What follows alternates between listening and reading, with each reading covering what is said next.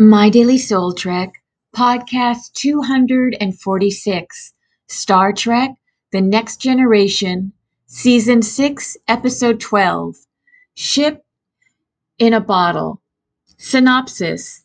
During a holodeck repair, the character of Professor Moriarty from one of Lieutenant Commander Data's Sherlock Holmes programs reappears and tries to take control of the Enterprise.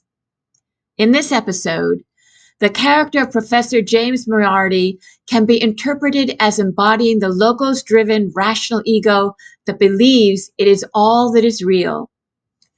Depth psychology, which has been described by Susan Rowland as, quote, a countercultural attempt to heal the splitting that is a characteristic of Western culture, end quote, is generally described as the field of psychology that studies the unconscious or has the exploration of the unconscious as its defining characteristic. And Ship in a Bottle shows us what happens if we fail to acknowledge the existence of the unconscious. In this episode, the holodeck can be seen as an analogy to an individual's consciousness, with Moriarty at the center of it, while the Enterprise itself can be seen as a vessel that contains an individual's entire psyche. The holodeck is just one aspect of the greater whole, and when it malfunctions, it believes itself to be the whole of the psyche.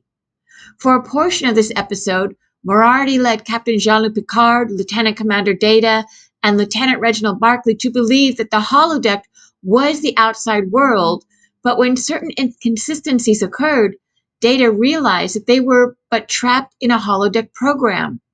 Picard, Data, and Barclay are alerted to the outside world, much as the conscious ego is alerted to bits of unconscious material in a complex. These three characters are able to integrate their knowledge to escape the ego-like containment on the holodeck, while Moriarty, unaware of anything outside his conscious awareness, remains locked in the holodeck image forever.